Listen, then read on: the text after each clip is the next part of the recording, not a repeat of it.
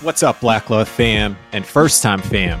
We're getting ready to go man-to-man here on the Black Love Podcast Network. I'm David Wizicki, General Manager of Black Love, and I know you're going to love who I'm talking to today. But first, I have to give a shout out to Target. They've been partnering with HBCUs to support the next generation of Black talent. And one of the ways they're teaming up with HBCUs is through Target's HBCU Design Challenge, where HBCU students submit designs to be included in their Black History Month collection. And you know their Black History Month collection is fire. You see it everywhere, all month long in February. You can't miss it. All the designs are dope. So I'm really looking forward to that HBCU flavor that they're going to add into the mix. Winners of the Design Challenge get access to networking opportunities, mentoring, and more. So we got to support this. It's truly an outstanding opportunity for up-and-coming Black talent. So please make sure you check back during Black History Month to see the latest winners at your local Target. I know I'm going to check mine out. Shout out Target T1307 right here in LA. You know I'm gonna be there Feb 1 checking it out and see what's gonna be featured in their 2022 Black History Month collection. Celebrate your legacy, invest in the future. Together, we are Black Beyond Measure. Visit target.com/Black Beyond Measure to learn more. All right, if you are a fan of Man to Man, the IG Live series, then you're gonna love this convo today, because this man was a fan favorite of mine, and it was all because he dropped gems nonstop. So I've got to rewind. I got to drop his stats again. He's a former NFL player turned therapist, speaker, author. And when we had our last conversation, he was getting ready to launch his new book, Identity Crisis. And in the brief time since, he's dropped another book / journal, Just Heal Bro, which I can't wait to dive into. And I'm ready to dive into this conversation again with the one and only King J. Barnett. Man, how you doing, David? It's good to be back, man. Yeah? Yeah, it's good to be back, man. How you been? I've been good. We've been having some great conversations here. As a matter of fact, we've been having great conversations and certifications, where last week we recorded with producer extraordinaire Benny Pugh. And there's this one question that after answering it, it made him man-to-man blue check certified. So of course, I got to get you blue check certified now. yeah, exactly, man. So it's funny because people are always like, dude, we got to get you certified. My publicist, man, been working on. I said, man, I got articles everywhere. You know, I even got an article with Black Love about men, I think some years ago that I've done. And so it's, you know, I'm like just recently did an interview with Black Enterprise. I'm like, man, what more do I have to do? I know you're out there. Hopefully that gets me blue check certified, man. Well, we're going to get you man-to-man blue check certified right now with this first question. Absolutely. So what does masculinity mean to you? Man, masculinity means to me control. It means management. It means humility. It means knowing how to be a lion and knowing how to be a lamb at the same time. I think there's a fine balance in masculinity. Masculinity is not in how loud you roar. It's really in just the stillness of your presence that represents you being masculine. And so that's what masculinity means to me. It's not in my male parts. It's more in my functioning, you know, as a man, you know. So that's what masculinity means to me. Well, that got you certified for sure. David, man, listen, man. Whenever we link up, man, like you bring it out of me, brother. Well, I'm glad I'm the one. I'm glad I'm the key. Yeah, man. So that was dope. Because look, I've never had the same answer twice, and that one was beautiful. And I love the lion and the lamb reference, because I do feel that's what we have. You know, some can say a masculine, feminine energy, but I love this lion and lamb context as well. Did that come from anywhere, or This, again, off the dome? Well, I think when you look at and not to make it biblical, but when Sure. you think about David and you think about how he was as a king and how he was as a warrior, he often spoke about the balancing, and that's one of the things that I've been able to do well for a lot of people is bring context from spirituality and mental health and psychology and connect all the dots. Hmm. And what he was saying in that context and being a lion and being a lamb, he was really talking about balancing who he was as a man. You know, there's times when we have to stand up and we have to proclaim our stance on things, but then there's times that we have to sit in silence and we have to be very strategic because Hmm. oftentimes I think in moments of silence, it's an opportunity to really have a strategy, you know, planning, observation, reflection, introspective. And so Hmm. I think in masculinity, we often see it as being, you know, how strong a man is, but I think our real strength is even in our ability to control that, to being able to control our anger, because anger is good. And I want to make sure I convey that anger is good. You can have, you know, a healthy place that anger drives from, because let's be honest, great things have been built from anger. Now, you can't stay there because you can build from anger. You can build from sadness. You can build from fear. You can build from those things, right? And so I think, you know, when you begin to really operate in your masculinity, you understand how to hold all of those things, that I don't have to be strong in everything. I don't have to Hmm. show my strength physically. And sometimes my strength can be just shown in my support, in my presence, that I'm here, you know. And so it's masculinity, man. I think it has a variation of different meanings based on the context in which a person is looking to really abstract from what it is that they feel about a man. Because I feel that as a man, I'm a provider, I'm a protector, I'm a priest, I'm a man of prayer. I'm also a Hmm. prophet. You know, I'm a man that can see, that can visualize and visionary. I can manifest. You know what I mean? And I'm also a Yeah. promoter. I can encourage. I can push forward. So in my mind, I see so many different variations of what masculinity is. And I think in that part where we see people talk about the feminine energy part, it's also understanding that when you go back to the creation in the beginning, woman came from man. So in that, if she came from man, that means there's a part of us that possess, I'm not just going to say feminine energy, but we possess sensitivity as well. And I think most men are often trying to move away from that because they feel that if I express this sensitivity, how is my masculinity going to be viewed?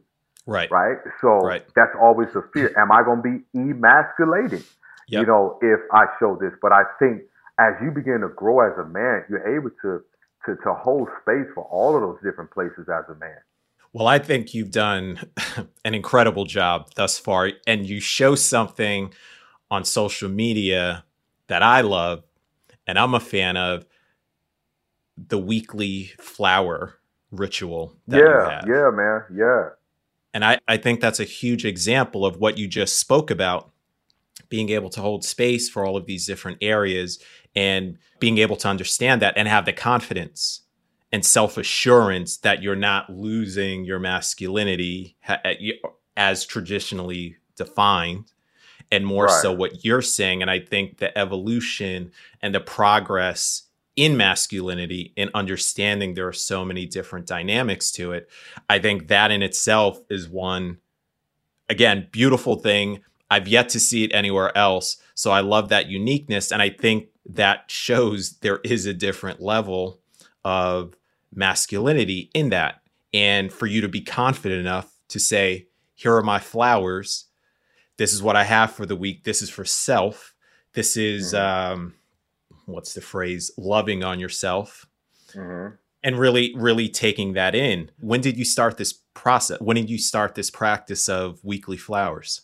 I've always been into flowers. My grandmother loved flowers, and she often, like, Hmm. I grew up in the country in Mississippi, and so we were surrounded by fields of sunflowers, you know. And she would pick sunflowers. She would pick all different type of flowers. And back then, they didn't have vases; they used mason jars, and so they would use mason jars, and she would put them in the window, and she would set them there. She would put her sweet potatoes in there, and she Huh. was growing all different types of things. And so I became very fascinated, you know, with flowers, and I've always loved sunflowers, man. When I was a kid, I would just run through the fields of Mississippi, man, just running through sunflowers, right? Because they had these big long stalks, when they would bloom, growing real tall. So you wanted to hide them. And when my grandmother passed, but she often talked. I was very close to my grandmother, and she often talked about not wanting flowers to be at her funeral because she was big and wanting to smell her flowers while she was alive. And she would always say, "Give me my flowers." That was her song, man. "Give me my flowers." Well, she was singing, this song, man. And I think when my grandmother passed, she often wrote, well, not often, but she wrote me a letter every month in college. Wow. And she would often tell me how her week was going, and she would enclose the letter with $100 that she got from a Social Security. And she would always tell me I was her favorite grandson. I don't know, because it's about 60 something grandkids that we have, but she just took a liking to me. And because I really sat around her and I gleaned from her, and I looked at a lot of things that my grandmother did and how she moved. She was very balanced. She was a family woman, but she was huge in philanthropy. She was huge in politics. Like, she took us to our first political rally. Mike Espy, back then was running. I met Jesse Jackson as a kid. So my grandmother, man, she was this phenomenal woman. And when I started buying flowers, it reminded me of her, and it reminded me of our connection. And I remember the first time I brought flowers in, and I just started kind of, put them together. And when I had my girls program, I often took my girls flowers from a florist that I partnered with. I would just go to the flower shop and just walk through, man, and just feel the life that these flowers gave. And so I started implementing that and bringing it into my home and bringing it into my own personal space. And it's been a game changer. And it's been amazing to hear the stories that men have sent me. Bro, I've been buying flowers, for myself, and it's changing my energy. Because it's one thing to understand the life that flowers give, but it's another thing to embrace the life that flowers provide in your own personal space. Yes. That was beautiful. And I'm glad, and I'm very happy, one, that I asked that question, two, that you were able to share that, which is, again, why you're a favorite of mine, because you're able to go there. And I feel like after that, what I kind of want to tap into is what you referenced earlier about channeling the anger, because you were a former NFL football player. So I'm sure you channeled that a lot on the field. Yeah. And there's that dichotomy, right? So there is this gentleness. There's the, tapping into the more sensitive side, as you just expressed, with that relationship with your grandmother. And then you also had this on the field, again, anger and more of that testosterone and all of that balance. And I'm sure within all of this mix, from all of that, I wonder, and I'm sure everybody listening wants to wonder, where did your journey and this healing journey and this path come from? Because at this point in time, what we started off with the conversation, with the question and topic of masculinity, you kind of broke down all of the different areas that it can be. Right. And I'm sure, I feel like I've mentioned this in previous conversations. I feel as though this is the era to change and re-examine what masculinity is. And I think you expressed it beautifully, but I want to rewind and understand, how did you get to this point? Yeah. You're also telling folks on your social, and I'm sure when you're speaking, that healing is a journey. So I'd love to just tap into that and just understand, where did it start? Oh, yeah. A part of it started, man, and I didn't even know that it had started. My mother was big into skincare. She was big into taking care of yourself. I was the only boy. So she was really big in like, hey, take care of yourself. Make sure your house is clean, your room is clean. She was really on that. And my father, my family grew gardens, and so I would often see my father in the garden, and we grew greens, sweet potatoes, watermelon, and so a lot of the things that I saw men doing them as well, and it wasn't necessarily always women. So I saw my father plants flowers, and he's phenomenal at it, man. So, and it's so crazy because he changes his flowers during the seasons, and so he plants certain flowers in the spring. So I developed this passion for just the outdoors, but it wasn't normally from what I saw. Like my mother didn't cook; she cooked, but my father did a lot of the cooking. So and I didn't realize that a lot of these things that I was seeing, were really changing my perception from a gender-based type of definition, right? Sure. And I didn't really Sure. see it, man, until I entered into therapy because therapy allowed me to go down the road. Okay, tell me, what do you remember about your dad? What do you remember about your mom? And these were moments where we were not recalling the bad that had happened from their divorce and just their relationship being unhealthy. It was more about recalling what things did you take from them, because it's easy to talk about what we don't like about our parents, but my therapist was pushing me to talk about what did I like. And so part of my healing journey allowed me to lean into what I did get from my dad. He has this love for flowers, and he has this love for like beautifying his house. Like the man is like, he's phenomenal. Like this man was HGTV before there was HGTV, And part of it, man, and that's why healing is a journey, because you get to take this journey and you get to not only recall, but you also get to reflect. Because there's one thing to recall, but reflection is more like a deep inspection on that impacted me, and I didn't know that it was impacting me. And my mom began to embrace the things that I love about the both of them, but the deeper level of work is that I had to embrace it, because I was living in a world as an athlete that wasn't the norm. You know what I mean? I'm passing my poetry around and my short stories around in the locker room, telling dudes to read this. Yeah. And you know what I'm saying? They like, yo, bro, what is this? And it wasn't until, a friend of mine, had some issues with his girl. And so he was like, yo, man, can you write some? I'm trying to get her back. so I wrote something, man, and it ended up, he was like, bro, man, it worked, dude. You know what I mean? Like, she took me back. And then everybody was like, man, dude, you hear Jay, man? He writes poetry and he writes all this deep stuff. That's when I began to embrace it, but I didn't fully accept it. So healing allowed me to accept all the parts that I was rejecting based on how society viewed them. And that's the beauty of the journey, is because I was afraid for years, man, David, to tell a woman that I like flowers, because I didn't want her to think, you know what I'm saying? Like, yo, I didn't want her to think like, oh, what you on? You know what I mean? That's weird. A man likes flowers. Yeah. And the therapy didn't release me to love flowers. Therapy allowed me to become okay with the fact that I like flowers. So that's the beauty in therapy and in healing. And I tell people, even me being a clinician, I don't provide answers. I give the space so you can find context, because I'm just a GPS. You're the driver.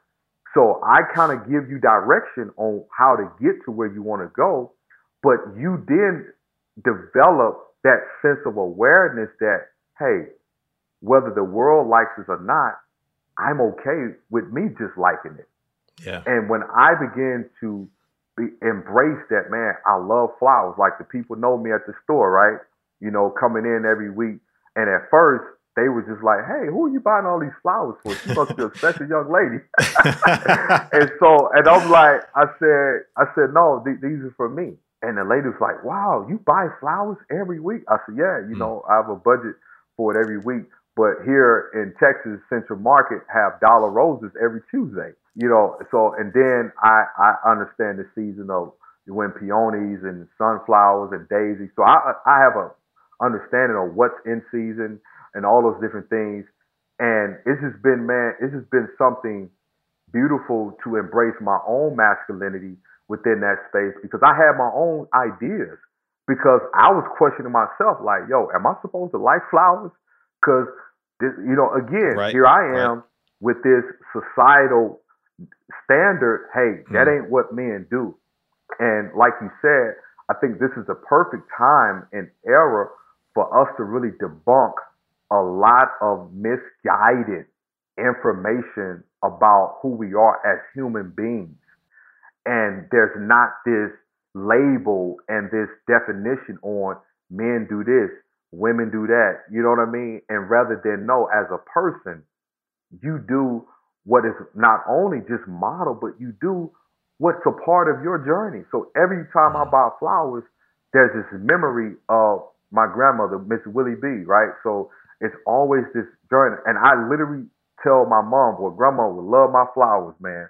Because she called me Dr. J as a kid. That was Nice. all she called me, Dr. J, Dr. J.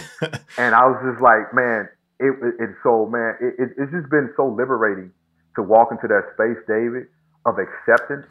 And that's really what my desire is for men, is to begin to exude unconditional acceptance toward themselves rather than looking for it.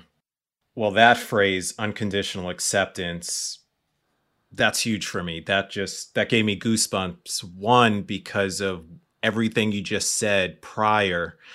I can relate just with your quick story and writing something beautiful to get the girlfriend back for your other teammate. It always takes the sensitive man to get that, to get the woman back. Right, bro. Right. Yeah. and I feel that because that was me. I was the sensitive dude, so I can totally relate to what you're saying and playing sports. And a lot of what you just said really, really hit. And ending it on this note of unconditional acceptance, I'm like, I wish there was this conversation and accessibility to this type of conversation. That's why this is beautiful to me, and especially you, because again, you have that, I guess I've said that word previously already, that dichotomy. You go to the ends and you can balance both now on this path, on this journey of healing, where you can get into that sensitivity, get those flowers unfazed now. And you were able to get on that football field and take ownership of your stature and whatever those emotions were. And then you get off of it in the day-to-day world, and you're able to say, this is Jay Barnett. This is who I am. This is what I represent. Right. And if you don't like it, as they say, I'm going to do me. But getting to that point of I'm going to do me, that's totally a journey. Yeah, it's a journey, man. And healing. And I think this is probably the perfect segue now to get into this journal. And I want to unpack what this journal is about, titled just that, Just Heal, Bro. So it's out. Yeah. It's available. One, give me the impetus. What made you want to create this? And two, what is this journal? Why will it lead us down this path of healing? So what prompted this journal is early spring, I began going back through my old journals. Man, I've been journaling for years, man, for years. And man, I probably have, I'm looking at probably 2-3 journals around here. I was actually reading through one this morning, and I put dates on my journals. Like, I put dates on things that I hear, things that are downloaded. And I remember being in a session, with the therapist and actually working through some stuff from football and just going back and looking at that and really processing it. And I said to myself, that really got me into a space to being able to verbally express, because I found my voice through journaling. And I said, what if men could find their voice just as I did? Because I don't believe it's second nature for us to be as expressive as women are. Because I think there's a certain level of confidence that comes with being able to express, but then there's also a certain level of stillness to be able to process what you're thinking. Because many times as men, I don't think that we don't know what to say. We don't know how to say it. And so that takes another level of development in your thought process, right? How do you synthesize and how do you manage what you're feeling and what you're thinking and for it to come out in a way so you can convey it effectively? And so what I said is I have to create something that takes them on a journey to allow them to be able to go through that process, right? The book is 100 pages. I'm aware that men are not going to do as much as women, but man, in this 100 pages, it's packed with short stories, and it's packed with questions, and it's packed with daily practices to get them in a habit to where you have to think. It's open-ending questions. You know, it's no yes or no. Do you like this? Yes or no? No, it's asking questions where you have to go inside and go back to that place and say, what happened to me that took me from being not confident in who I am? That's one of the things. What was the moment? What was the person? What was the event? What was the experience? Because I think what it does, it allows you to be introspective, right? Yeah. Introspective. You now become an inspector inwardly to where you begin to look within and say, what was that place that I first experienced hurt? What was that place that I first experienced rejection? What was that place that I first experienced abandonment? Because we don't just arrive at the place of inadequacy just because we're a black man. Somewhere along the line, who we were was rejected, and then we begin to question ourselves. And now, as we're questioning ourselves, we show up to the world looking for answers. Right. But hopefully, this journal takes men on the journey to begin to do the work and begin to process to where now they can show up to the world as an answer. They can show up to the world not with just a question. And so I think for me, that's what this journal has been.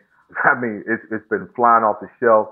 People have just been like, you know, I'm actually doing several interviews with some NFL guys and so much stuff that we have planned because people are like, no one's ever created a journal for men. And and it's a dope journal. And man, you know, there's stories, there's a story in there called Violated, you know, from a story that I wrote from a kid who was molested and in the church, and he wasn't able to speak about it.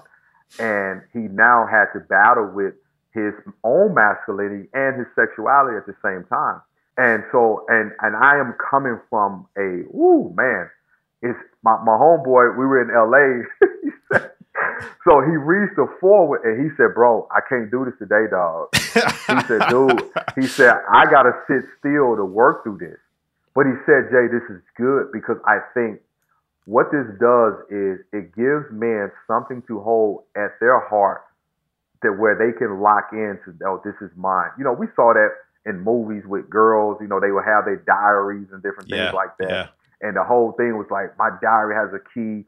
And I think this allows men to begin to express outwardly with the pen because it's something about when you put that pen to paper.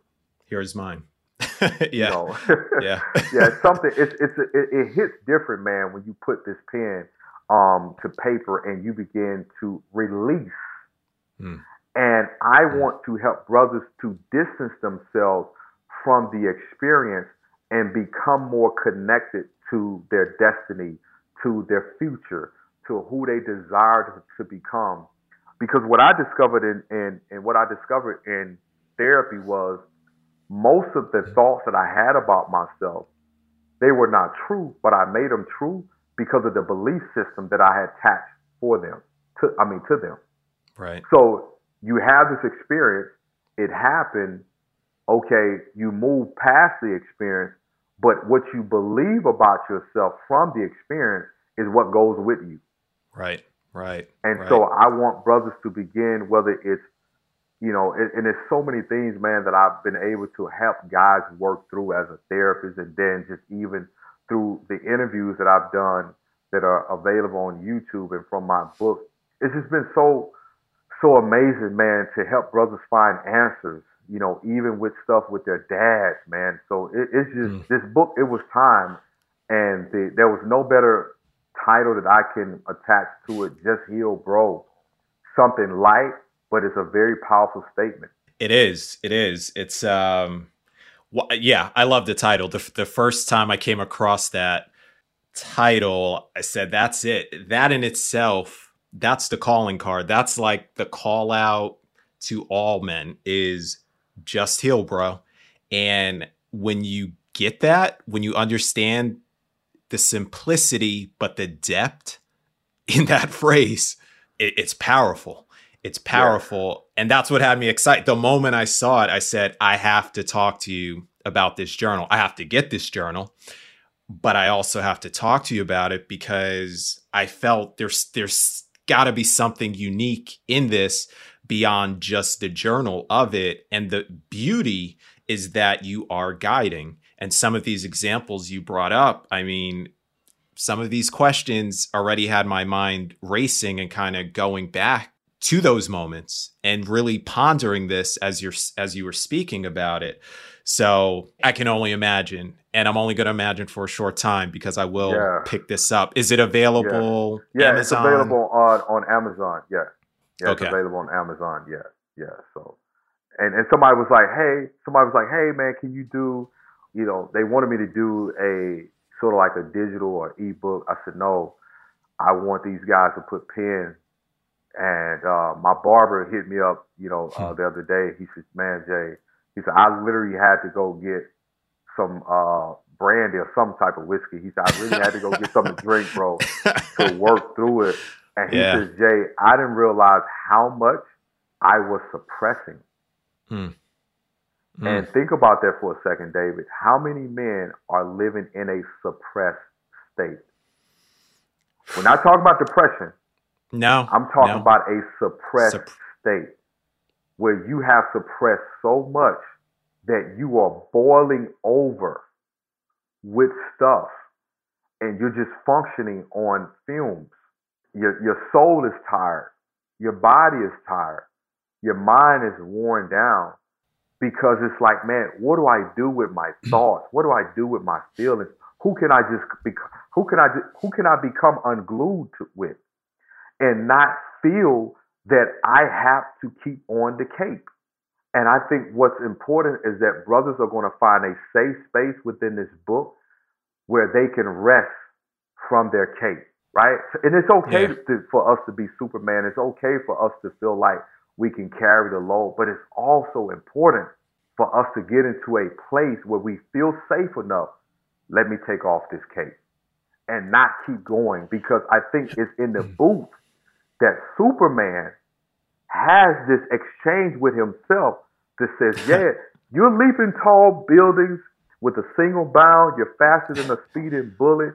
But man, in this booth, I need you to stabilize yourself as you enter back into the world as Clark Kent. And many of us, man, we're looking for booths so we can just exchange and say, man, I don't want to be Superman today. I just want to be Jay. I don't want to be Jay the therapist. I don't want to be Jay the author, the speaker. I just want to be Jay. And I just want to be embraced for being Jay. And know that I don't have to provide anything. And that's what I want brothers to really take away from this, man. Let me just say, and I'm just going to be open here. All that you just said right now got me a little glassy-eyed because I felt like you were speaking to me. This idea... and I'm choked up. This idea of suppression. Yeah, it's okay, brother.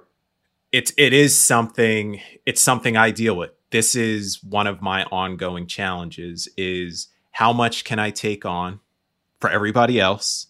And where do I find time, space, a moment for myself?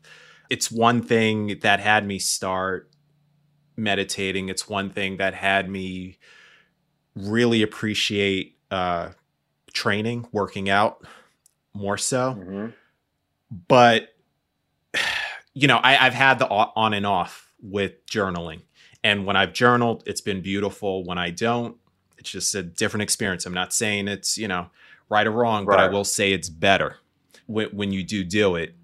But again, just going back to all of that, I did feel like you were speaking to me, and I'm hoping everyone listening to this, if they didn't feel it, I hope they at least appreciate and understand all that you said, because again, for me, I mean, it resonates so much. And I feel there are a lot of men that suppress, and it may not even be just in your day to day, or it may not be just as a black man. It may be all the things together. It may be something little, But that little suppressed over time just becomes bigger and bigger until you release it in an unhealthy way. Yeah, yeah. This is a journey. This healing is that a journey. And it is something I know I'm still on the journey, and I'm very fortunate to have these conversations again with brothers like yourself, to be able to get these different perspectives, to be able to highlight things like this. And like I said, I just felt compelled. I want to share that as well, because you were speaking. I know you're speaking with me, directly with me right now, but to me, you were speaking to me in that moment, and I felt it. And I think it's those times where if we allow ourselves as humans, but as men especially, to allow that feeling and emotion, I would hope that's a trigger for me. Just so you know, what you just said is a trigger for me to move forward and really tap into that. And unsolicited, I am 100% getting this journal, because I feel if these are the nuggets that are in there that are going to help me unpack this suppression, which I feel like that's my biggest challenge. I don't like saying problem and issues. That's my biggest challenge right now. Yeah, and I like that choice of word, and that's the word that I use with all of my clients. I never say issue or disorder or anything like that. I always use the word challenge, and I'm intentional about that because I want them to understand that they can overcome and that they can move beyond this. I think so many times when we don't feel that we can, we won't. And I think when you have the ability to move forward, then you can now operate and function in that. So, but you're right. It's just a challenge. It's something that you're working through. And I'll tell you, man, it's not easy to work through it because for so long, you know, I think even for us talking about mental health and talking about men's health and not just from a physical perspective, this is all relative new to a lot of people. You know, I think it's even relative new to women because I've heard just recently a woman says, well, I didn't know men had standards. It's like, what? Man, I kid you not, David. And here's the thing, David. This was a 50-year-old woman. Wow. Who's been married. And we struck up the conversation. I was with my homeboy. We was out at this restaurant watching a game. And we got to talking, and she's like, oh, you men are different. Because my boys, my circle is aware, man. Like, we talk about things like when something is going on with the other, like we send voice texts, we send, messages. And my guy said something, the lady, she's like, well, I'm just looking for a good man. And he said to her, have you ever thought about who you are to the man and what he's looking for from you? And she was just like, what do you mean? And he says, well, I know you're talking about what you want from the man, but are you what this man needs? Are you the type of woman for the type of man that you want? And she's like, well, I'm a good woman. But he said, what does that mean? And she began to just like freeze because you can tell a man hasn't asked her these questions before. Because, to her defense, a lot of brothers don't go in depth.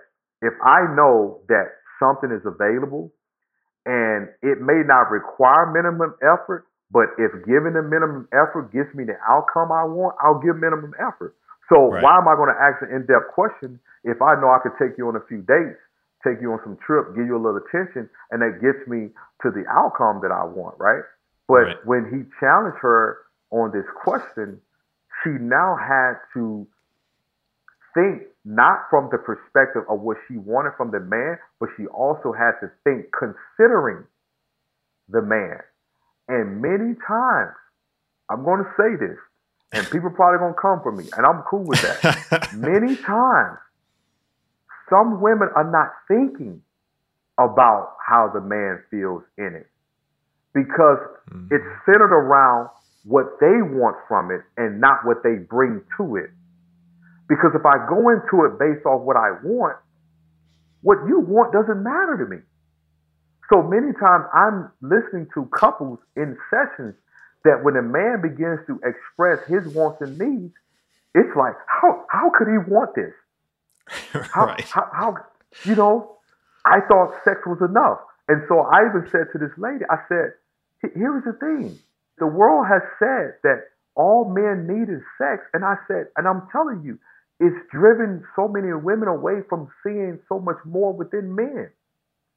That we're more than just some beings walking around with a heart on and just looking for something to poke. It's deeper than that.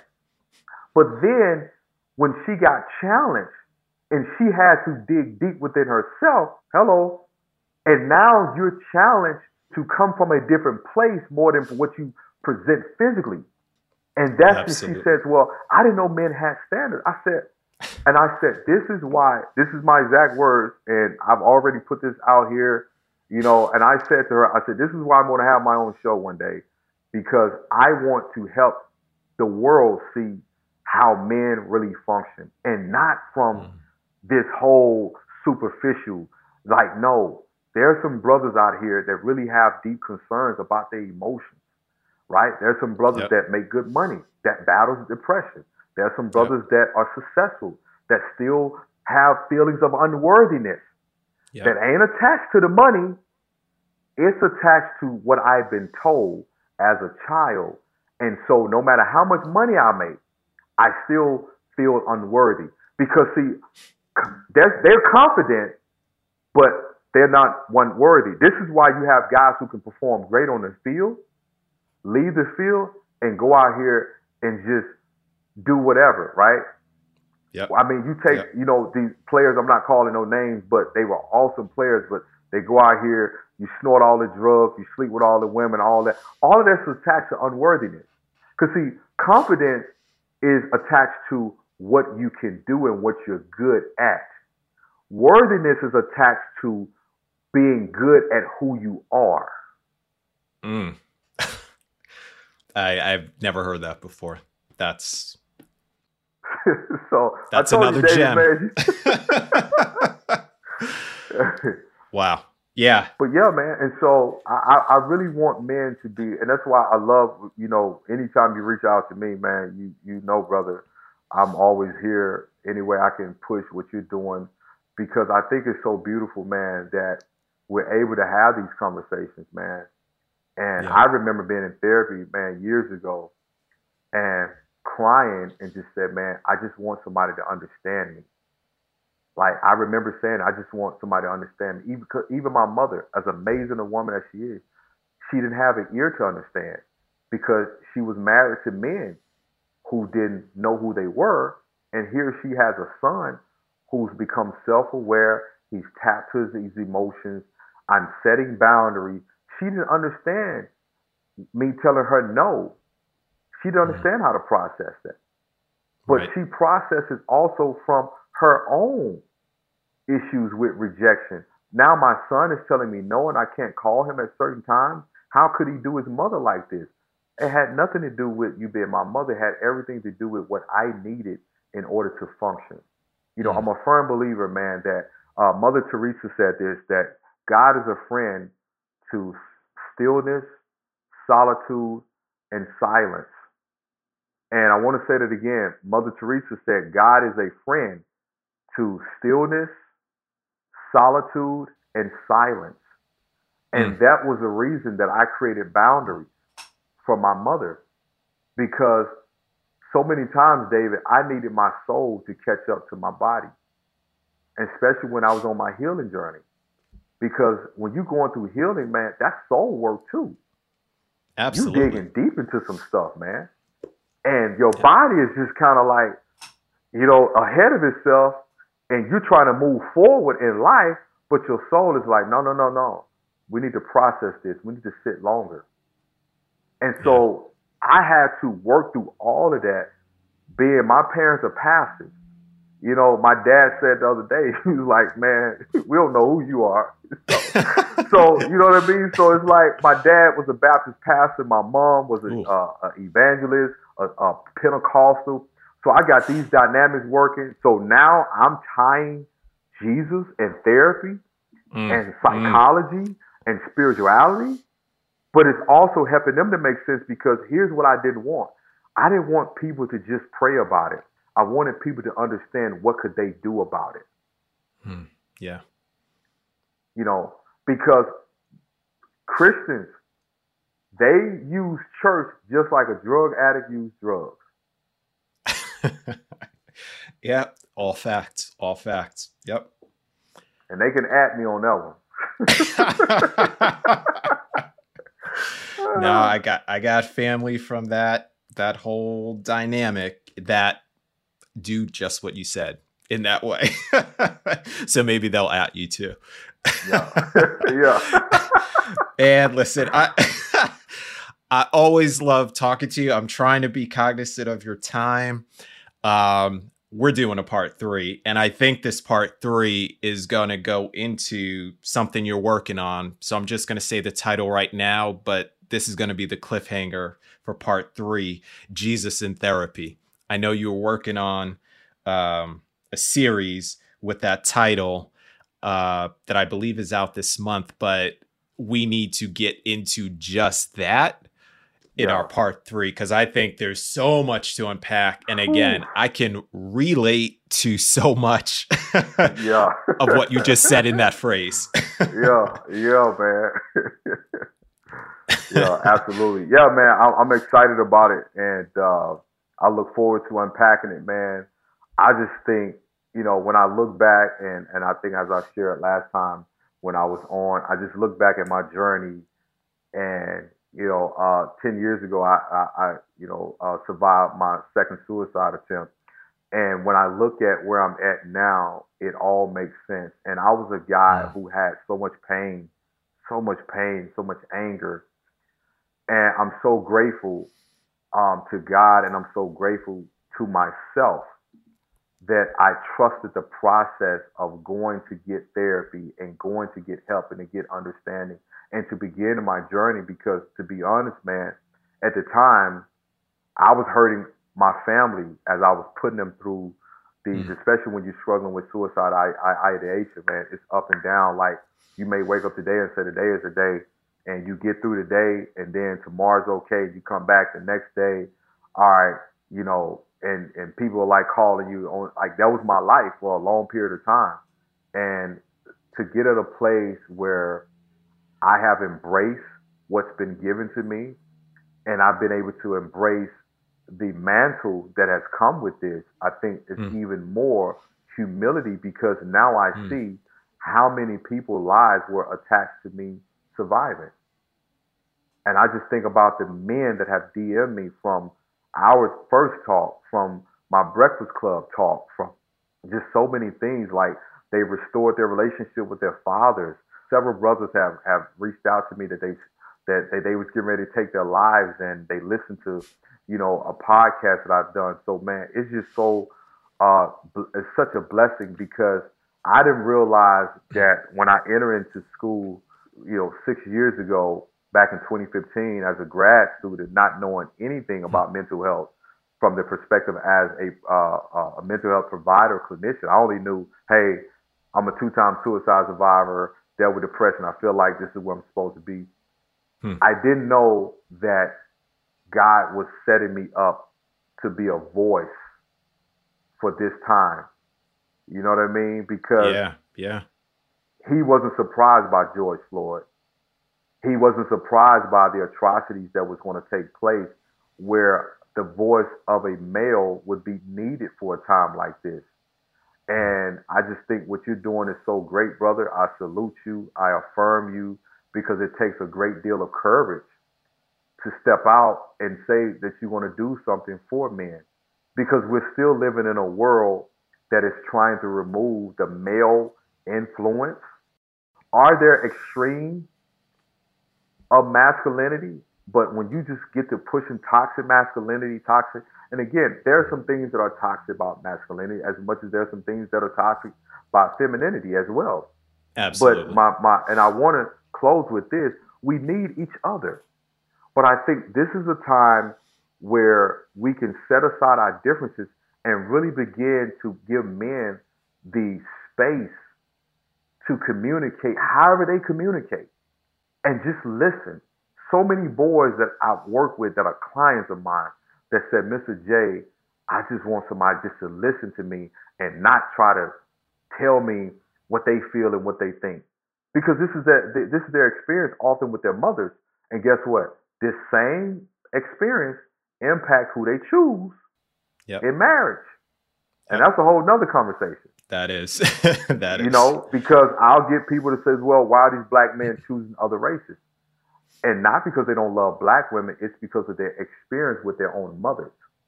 And so I now have this resentment toward my mom that I'll choose another race because I don't want to experience the emasculation and the pressure that was placed upon me, because many black moms have developed an emotional relationship with their sons, because I am now placing my son in the position where my husband should be, but there's no man in the house, so the son gets all of it. And most of these guys are just looking for a place to rest. Yeah. So I didn't mean to go on that tangent, but you know. Nah, brother. Look, clearly it had to be said. Something moved you, and clearly I bring it out of you, and that's why we're doing a part 3, because we're going to bring more of these gems out of you. And I love you for it. Look, you do so much great work, and you continue to do so. And again, very fortunate to have you bring those great things to these conversations. I just want to make sure I don't miss anything with what you have going on. So we touched on Just Heal Bro, available on Amazon. Please go get it now. I'm getting it. We touched on one project that should be out now, Jesus in Therapy, which again, we are going to dig into next time. And is there anything else that the people should know before we? Man, that's it. I do have a few surprises, but I'm gonna let you know. Okay. I'll be speaking at some different various platforms that are big, and actually, so just stay tuned. There's a lot of people that I'm working with in entertainment, and I'm grateful for the opportunity to just begin to provide language. Not just in this mental health space, but just in this healing space altogether, because black people in general have been just existing with years of trauma. And I think now that we're able to get to a space, and as I told this white lady said to me, well, Jay, I just think, you guys just need to see more licensed therapies and this, and this was fixed. I said, no, it's not. I said, black people were not given the opportunity to heal. We were not provided the space. And it's sad that the George Floyd and all of these other things currently over the past 2 years have taken place for you guys to acknowledge that, maybe their mental health is impacted by these different, events. Yeah, right. It's a lot of secondary trauma that we've had to endure. And you think about the 60s, watching people get hosed down with water hose and dogs biting them and all that. Man, that stuff is traumatizing, because guess what? Those were our grandparents. Right. And here we are, the third generation of that. And our parents passed on that trauma from their parents. And now we're having to deal with the trauma of their issues and our own stuff in today's society, in this social media and digital era. So it's a lot to work through. And so I'm just blessed, man, to really have this opportunity to be on platforms like yours with Black Love to bring language and insight. So thank you again, brother. Well, there's always a seat available for you to have this conversation, and I'm looking forward to the next one already. But in the meantime, again, thank you for making the time for the conversation and going man to man with me today. Absolutely, brother. Fam, you can follow my man King J Barnett at King J Jay Barnett. That's with one N and two T's, on Instagram. And please keep your eyes peeled for this man, because he's doing amazing things. In the meantime, make sure to tell another brother, king or queen, about Man to Man, so we can keep these conversations going and keep building each other up. And if there's someone you want to hear on Man to Man. Connect with me on Instagram at Wasicki, WASICKI, and I will do my best to make it happen and bring it to the people. Until next week, peace, love, and just heal, bro.